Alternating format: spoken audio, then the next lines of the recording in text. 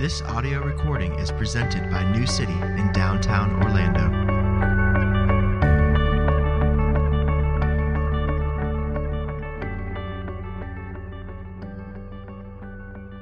This morning's scripture reading comes from 1 Peter chapter 5. Humble yourselves, therefore, under the mighty hand of God, so that at the proper time he may exalt you, casting all your anxieties on him, because he cares for you. Be sober-minded, be watchful. Your adversary, the devil, prowls around like a roaring lion, seeking someone to devour. Resist him, firm in your faith, knowing that the same kinds of suffering are being experienced by your brotherhood throughout the world. And after you have suffered a little while, the God of all grace, who has called you to his eternal glory in Christ, will himself restore, confirm, strengthen, and establish you. To him be the dominion forever and ever. Amen. By Silvanus, a faithful brother as I regard him, I have written briefly to you, exhorting and declaring that this is the true grace of God. Stand firm in it. She who is at Babylon, who is likewise chosen, sends you greetings, and so does Mark, my son. Greet one another with the kiss of love. Peace to all of you who are in Christ. This is God's word. Thanks be to God. Please be seated. Well, today we complete our series in 1 Peter. As you see, that was the end of the letter.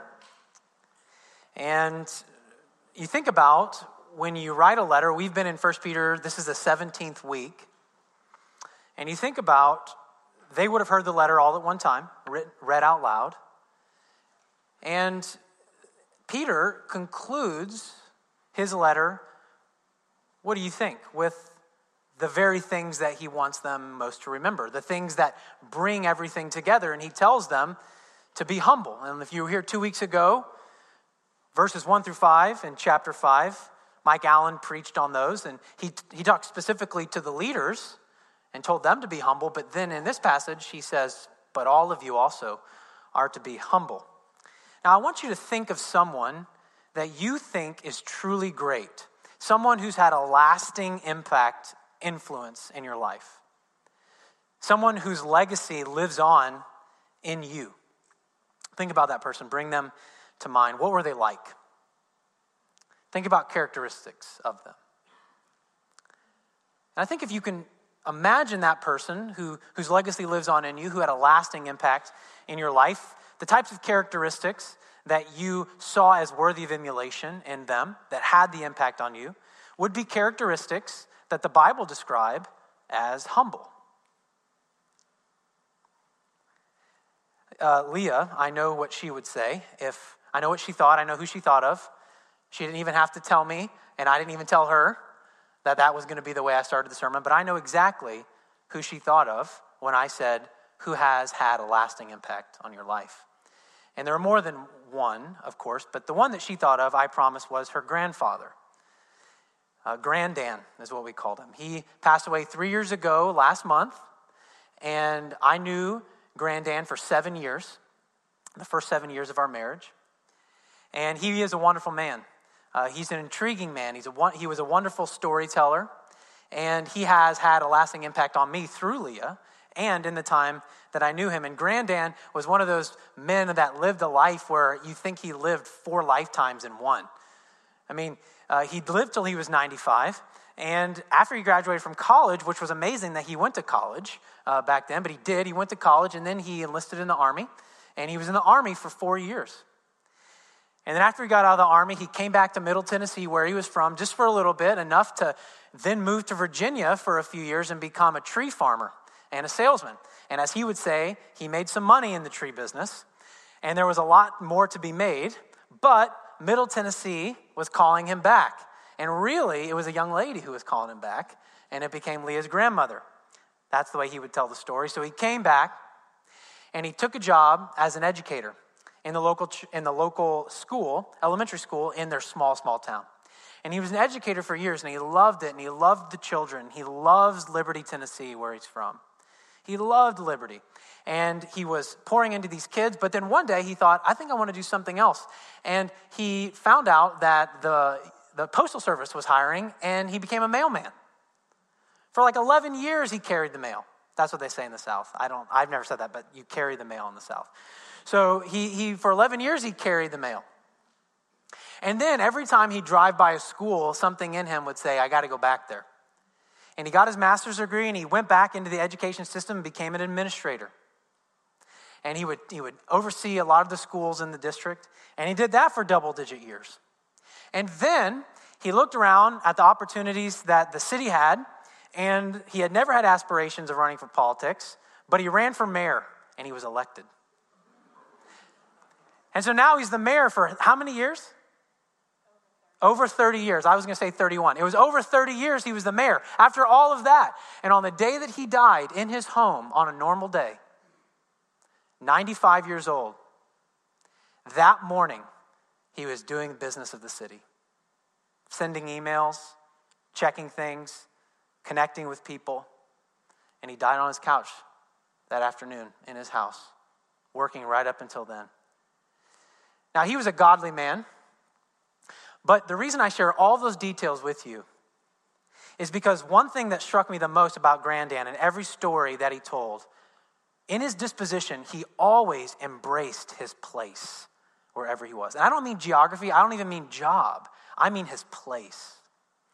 What I mean by that is he understood in every place that he was in, he was there to serve. He was there to bring about everything he had for the good of others, and ultimately under the Lord. He loved the Lord. He sang a lot. Hymns, hummed, whistled. That's who Grandan was. And that's what struck me, is that he always knew, he always embraced his place. And I just realized me and all of us, we oftentimes have difficulty embracing our place, don't we? I mean, the Bible talks about this. We want to be seen as more important than we are. Or some of us go to the other side, right? And we view ourselves as more lowly than we are. And it's just sort of this false sense of humility, this, oh, woe is me. And some of us fall in the middle. But the Bible would have us embrace with confidence exactly our place, wherever we are. And Grandan knew that. And I think the way to greatness, I know the way to greatness is through the low path of humility. And biblical humility is embracing your place wherever you are. It's embracing your place in life. And in this text, as Peter is finishing his letter, he is teaching us to embrace our place in three ways. First, he's teaching us to embrace our place under God's mighty hand. Then to embrace our place in the cosmic battle of redemption. And then to embrace our place in the protected family of God. First, look with me here. Verse 6, humble yourselves or embrace your place, therefore under the mighty hand of God. Remember, Peter's original audience is suffering. They're being marginalized, and he's writing to them to comfort them. Because when you suffer unjustly, what is your inclination? Oftentimes it's to retaliate. And he's telling them not to. He's telling them not only don't do that, but this is why, and this is where you get the strength. Not to retaliate, but to embrace your place. Now, this isn't new, this idea of humility. Think about the whole chapter. For 4 weeks in a row, we talked about submission, whether it's submission to the authorities around us in society, whether it's submission in relationship to one another in marriage, whether it's submission to not governing authorities, but authorities in the workplace, whether it's submitting to one another, loving one another earnestly. There is this reality, biblically, that the path of greatness is always embracing your place, wherever you are. And here, he just comes out and says it, listen, you need to embrace your place under the mighty hand of God, first and foremost. Now, this phrase, mighty hand of God, it's the only place in the New Testament you'll find that phrase. Now, you'll find hand of God, and every time we see that phrase, hand of God, it's talking about the mighty acts of God. It's talking about the good things, the acts of redemption, the acts of protection and provision. That's what happens when we see hand of God. But this phrase, mighty hand of God, is a throwback to the Exodus.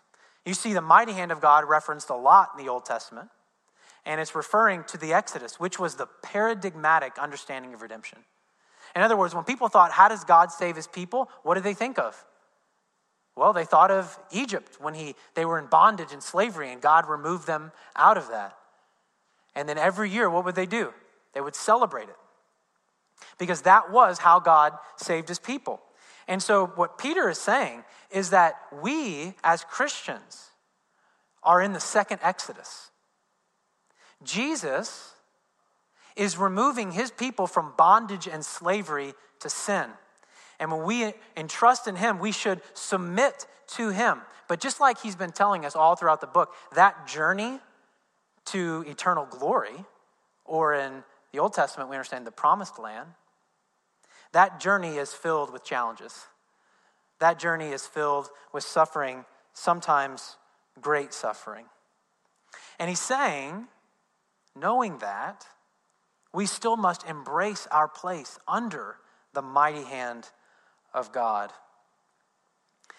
And to embrace your place under the mighty hand of God is to submit to his wise ordering of your life. In his wisdom, he has ordered your life in a certain way. And to submit to him, to embrace your place, it is to be faithful to the place he's put you. Not unlike Grandan. To embrace your place wherever he is, knowing that he is the Lord. Right? Obviously, the opposite of that would be pride. Right? Humble yourselves. In other words, don't be proud. And what I find so insidious about pride is that you don't know when you're prideful. I mean, other people see it in you, and it's disgusting. Right? When you see pride in someone else, it just turns your stomach. But pride is one of those things, if you covet, you have an idea of that fact that that's happening. I mean, I'm not talking about whether you choose to engage it or not, but you kind of know when you're coveting. You kind of know when you're lusting. You kind of know when you're greedy. You kind of know when you are about to drop that piece of juicy information and gossip. You know that when it's happening. But the very nature of pride is that you're blind to it. And so he's telling them right off the bat, be aware of that. Be humble. Humble yourself under the mighty hand of God. Now, this is the reason why this is important, is because all of our place in the world, first and foremost, is to realize that you are not God. You're not God. We have a place in the universe, but it's not God. And to embrace our place in the universe is to humble ourselves under his mighty hand, and this is why.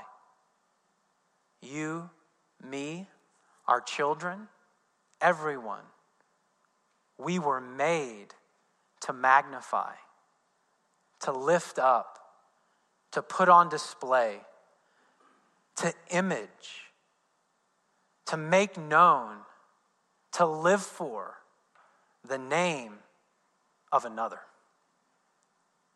That's what we were made for. And the beauty of it is, because that's what we were made for, that's actually where you'll find your most joy.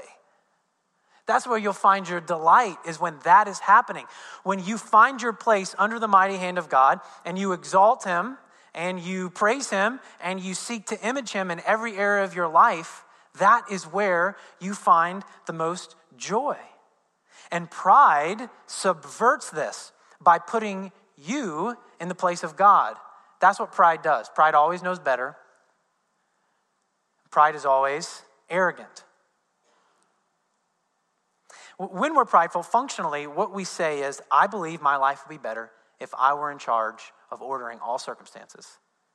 If I were in charge of giving myself the gifts, abilities, talents, opportunities that I think I should have. That would be a picture of pride, because that's putting yourself in the place of God. So we could ask ourselves, where in our lives right now are we failing to embrace our place under the mighty hand of God? Where are you refusing to trust God's wisdom in the way that he's ordering your life right now, or the way he has ordered your life? Or are you afraid that he might mistakenly order your life incorrectly in the future? Wherever that is, you and I are failing right now to embrace our place, to humble ourselves under the mighty hand of God. Now, if I gave you long enough, you would find a place where that's happening. You just would, because it is happening. So then the question we'd have to ask ourselves, well, Peter, how do we do this? How do we embrace our place? How do we humble ourselves in the areas that we're not right now? And there are many ways, but I think there are two ways we see in this passage. First, just think of the phrase, under the mighty hand of God. When you come to something that's mighty, it's bigger than you, and it creates awe and wonder in you, doesn't it? I mean, I heard a story. I've never been to Niagara Falls, but I've heard two stories. First, I've heard that it's not that great. But then the one story that I'm going to tell you is that it's amazing. And what happened is that these people were driving in a convertible, and they felt the mist of the falls before they saw the falls. That's pretty glorious. That's awe-inspiring. It creates this desire to want to go view and be in awe of this amazing thing, that you feel its presence before you even see it, before you're even in the direct presence of it, right? And so for us, that I think we need to cultivate regular disciplines and practices of bringing ourselves to awe and wonder and worship of the Lord God. What are you doing in your life to cultivate those practices? Because you see, the only way you'll be humbled is to come up against something that you think is greater than you, that you think is mightier than you. That's how you're humbled. That's how you're put in your place. And the Lord is so kind, which we'll see in a second, and so good. But the fact that you're here at corporate worship is a fantastic step. I mean, this is crucial in us cultivating our awe and wonder of God together. Is it regularly meditating as well on Scripture? Is it prayer? Is it community? I hope it's all of those things. Where in your life are you cultivating these ongoing disciplines and practices of coming underneath the mighty hand of God to grow in awe and wonder and worship? And the second way that we embrace our place under the mighty hand of God is what he says in verse 7. Look with me here. Casting all your anxieties on him because he cares for you. Nothing stings pride more than admitting that you cannot carry your own burdens. Nothing does that. So what happens is you and I are walking along the path of life, carrying our own burdens, thinking we're God, right? Because if you give your burdens away, you lose control. Don't know if you know that, but those are yours. You get to use them however you want, as an excuse or whatever. You get to use those. Once you give those away, they're removed from you. You're no longer in control of those. You no longer can feel sorry for yourself for those.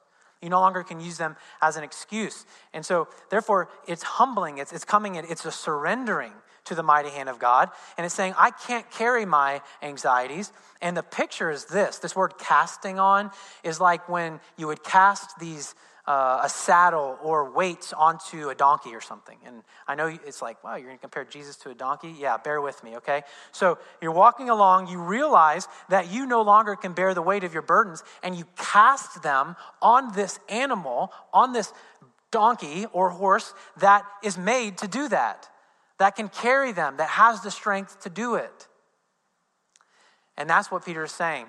You humble yourselves by coming to the place where you must cast your anxieties, cast your worries, cast your fears onto another. Namely, you must cast your anxieties and worries onto the mercy and grace of God. And only a humble, weak person can do that. You know that, right? That's what the gospel requires, is for you to be completely empty-handed. For you to come to him and say, I need you to take this. I need you to change me. I can't do this on my own. I need the righteousness of another. I need the credit of another. That's what the gospel is. And that's how we humble ourselves under the mighty hand of God. And this is wonderful. Verse 8 beginning. Actually, at verse 7 at the end. Casting all your anxieties on him Why? Because he cares for you. And in community Bible reading, this is one of the main ways I adore God, is I see his beauty in his provision everywhere. I see his beauty and kindness in drawing me to repentance, not out of fear in terms of him crushing me, but in terms of life and provision and grace and mercy. And I see him as beautiful because he cares. And I'm blown away that the God of the universe cares. Why would he have to do that? Well, it's because he's who he is. And he has to be true to his character. He's perfectly integral. He has perfect integrity. He always acts out of who he is. And he's perfect. And he cares. And that's the God that we worship. And when we cultivate worship and awe of that God, it changes us. And we embrace our place willingly and delighting under the mighty hand of God. So we do need to embrace that. The second area we need to embrace our place is in the cosmic battle of redemption. Sounds really epic, doesn't it? Let me tell you about that. So Peter turns his attention now to another command. He says, humble yourself under the mighty hand of God. Here's the other command. Be sober-minded, be watchful. All right. He's encouraged his readers to be sober-minded before. So what's different about this? He's just repeating this. Well, he actually adds something new.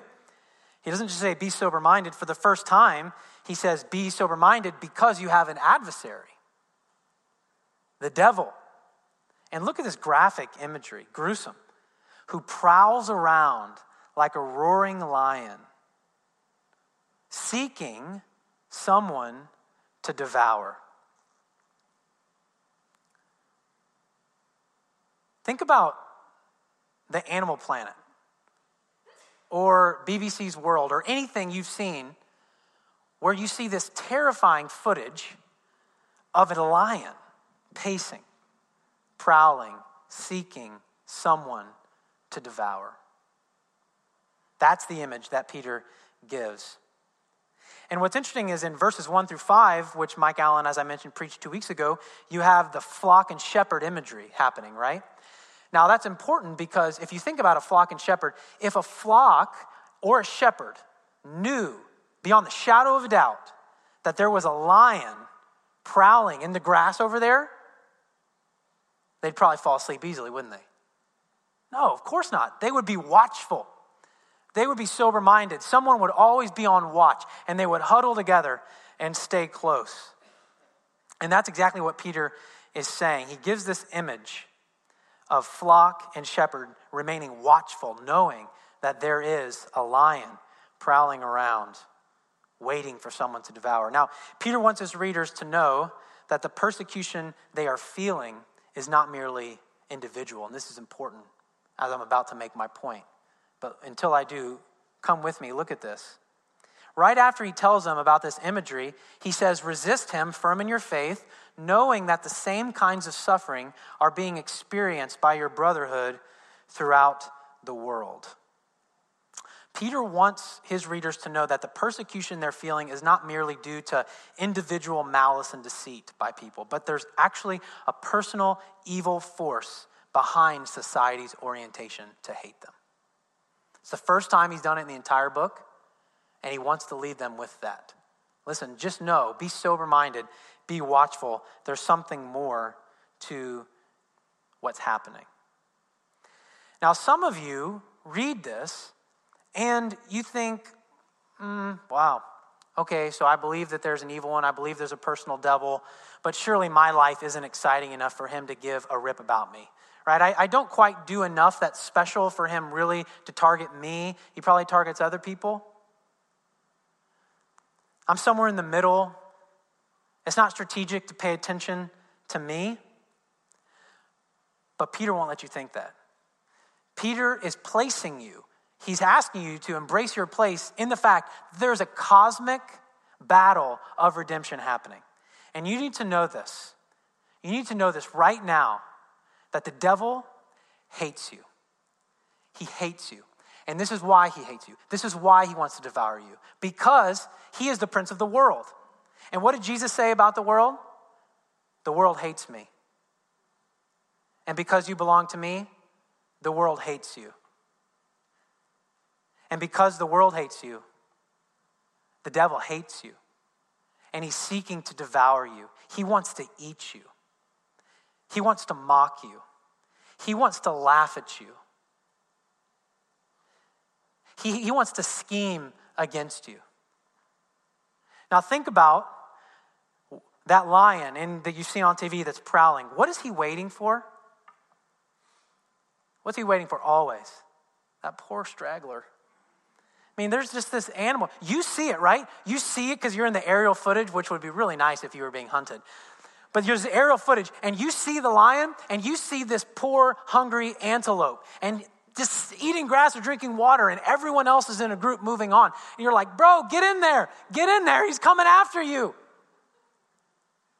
It's the same way with us. You see, the devil wants to kick them while they're down. That's why he tells them you're casting your anxieties on him. But in the midst of that, the devil is just waiting for you. And why is it so powerful to know that you're not the only one? Is because the way temptation and trial works is you begin to believe that you're the only one. And when you believe, no one else is as sick as me. No one else has the thoughts that I have. No one else struggles like I struggle. No one else yells at their kids like I yell at their kids. No one else cheats and steals at work like I cheat and steal. No one else dreams of this or that I know is wrong, but I do it anyway. And as that lie begins to get in you, you just sort of back away. And how do you stand firm? You stand firm in the faith. What is the faith? The faith is the fact that Jesus defeated the enemy. So that lion is tethered. He's chained up. But the problem is that we just kind of drift towards him. Instead of standing firm in the faith, standing firm, we just sort of drift. There's a cosmic battle. And I think that some of us, when we see devour, we think, the devil wants to kill me? Maybe not. Maybe sometimes he does. Sometimes he wants you dead, actually dead, martyred, whatever. That happens. It still happens. But I think a lot of times, if we look in 2 Peter, it has to do with wooing you back to the futile ways that you left. That's what Peter's talking about over and over and over and over and over. You're just being wooed back to the futile ways. And before long, you stop having a living hope because you're putting your hope in dead things. Things where life won't be found. You're building your righteousness in other places except casting yourself upon the Lord. So maybe he wants to devour you by wooing you back to the ways of the world. And I think the danger for the Christian is not that we aren't equipped to resist him. We are. But it's the fact that we fail to stay awake to the reality that he's there. We forget to find our place in this cosmic battle of redemption every day.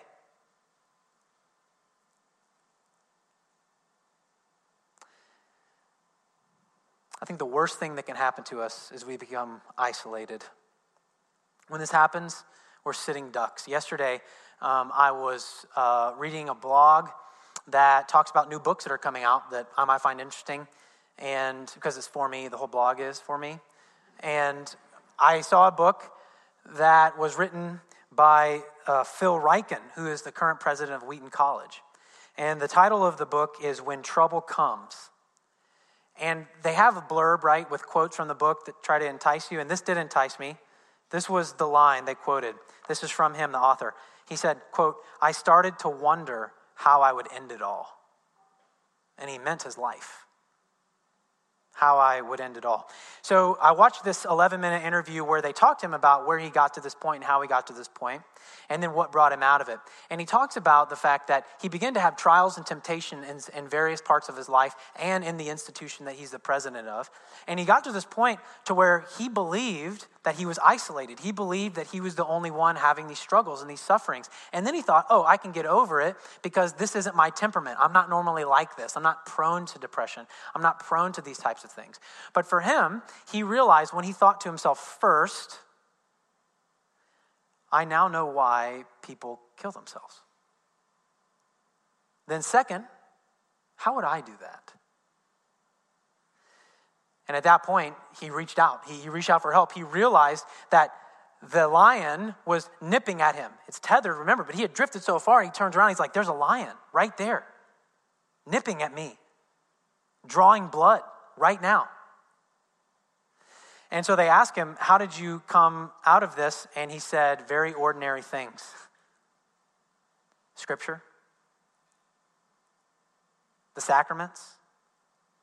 And he said, even though corporate worship was so hard, I went and I realized it was fellowship, it was community, it was gospel community that brought me back.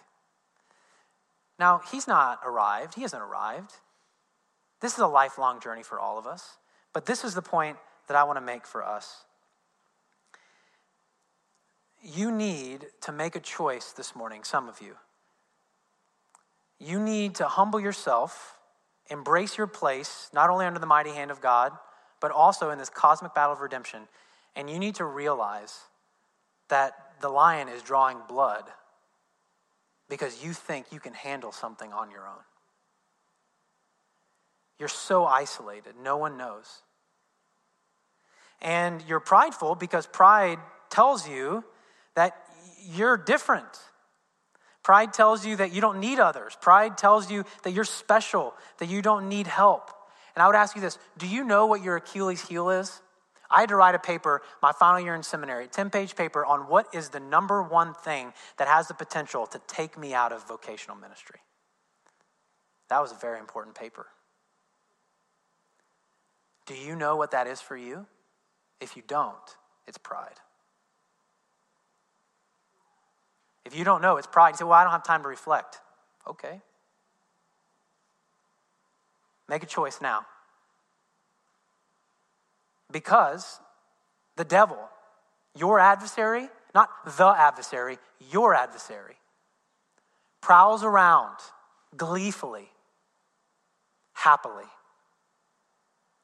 like a lion waiting to devour me and waiting to devour you.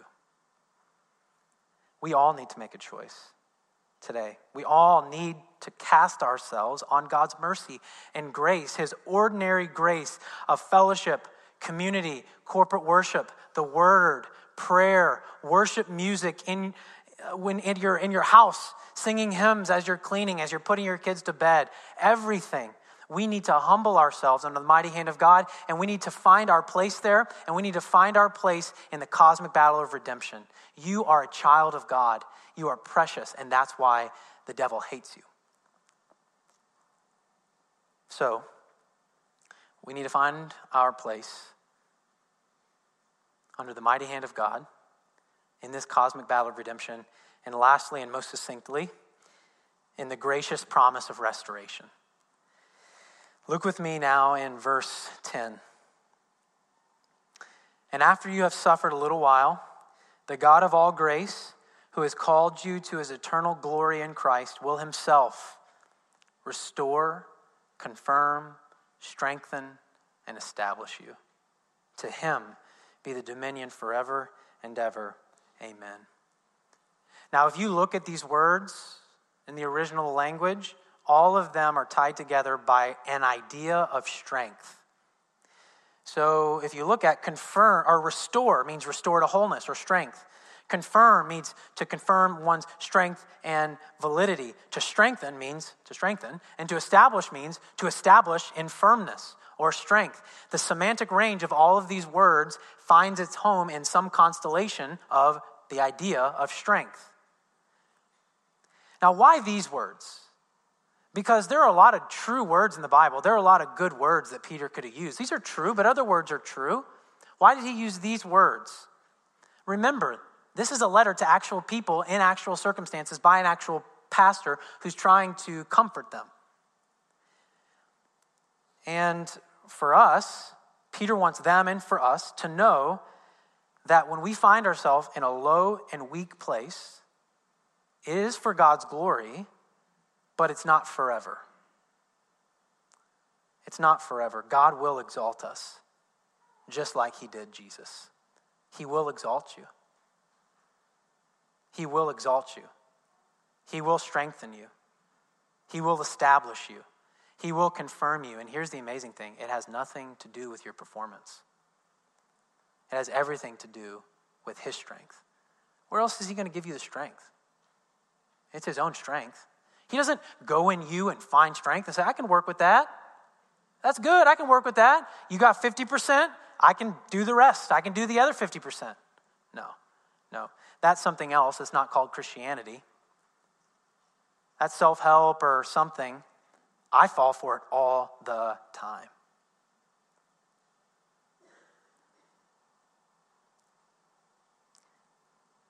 I want to draw out one more thing. Looking at the time, I'm going to skip that. I'm going to draw out one more thing, okay? I want to draw out the kindness and the beauty of our God. Look at this phrase. Verse 10, the God of all grace who has called you. Just think of the difference between the enemy who prowls to devour you and the God of all grace who calls you to himself, who calls you eternal glory. Let's compare this with the prowling lion. What does the lion want to do? The prowling lion waits for us to become isolated in our pride and weakness, because remember, you can't see your own pride, and pride won't let you admit your weakness. And weakness is the prerequisite for the gospel, so that's a vicious cycle, isn't it?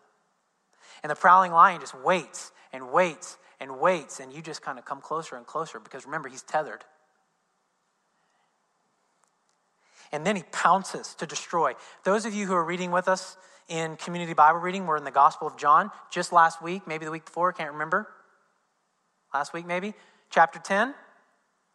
What does the evil one come to do? Only, nothing else. He comes only to steal, to kill, and to destroy. There's that, but then there's the God of all grace who comes to us in our pride and weakness and calls us back to himself. And he calls us into communion with him. And he calls us into community with others. And he promises to keep us and to love us and to transform us. And this is what Peter's letter is about. This is what all 17 weeks were about, fundamentally, that we have a living hope in Jesus, and it shapes everything. It shapes everything. And this is the type of church that I want New City to become. We already are, and I want us to increasingly become a church that is transformed by a living hope. Because when we're transformed by a living hope, we're freed up to love others. As Peter said, we're freed up to entrust ourselves to a faithful Creator while doing good. You see, we're freed up. We don't have to prepare a life for ourselves. It's already for us. We're secure, so we can actually give our life away to others. We can go out to everywhere we live, everywhere we work, everywhere we play, and we can actually be on mission together. And then we come back together and love one another, and people see that, and it's so beautiful. They say, who has a God like that? And we say, we do. And let me tell you, it's even better. We didn't earn anything. But he pursued us in our weakness. He pursued us in our shame. He pursued us in our pride. And he humbled us, not by backhanding us, but by showing us who he was. And when he showed us who he was in awe and wonder, we embraced our place of worship. And then you know what? We realized we're part of this cosmic battle, and we embraced our place there, but then we also embraced our place in the reality that there is a promise of security, there's a promise of restoration. You see, as we increasingly become those types of people, then we will see gospel transformation happen everywhere that we go. Let's pray together. Father, thank you for your word. Thank you that, Holy Spirit, you took something that I said today and you placed it into the heart of everyone here, not because I'm special, but because your word is true. And we all long for truth and wholeness and transformation. And we ask you would do that. We also thank you for the letter of 1 Peter. We thank you that there was so much gospel transformation in Peter's life that he went from a scared, man, filled with the fear of man, so much so that as soon as the heat got turned up, he tried to stab a guy in a garden. And then he couldn't stand up to a 15-year-old girl. And then Paul had to rebuke him to his face because he was so afraid of what James and those from Jerusalem would think about the fact that he was eating with Gentiles. But yet you changed him. And 20 years later, he writes this letter, not pointing us to him, but pointing us to Jesus. I pray that we would be a people who wouldn't point anyone to ourselves, but through ourselves, point them to Jesus. As we respond now, I ask that you would comfort us and change us even now. In Jesus' name.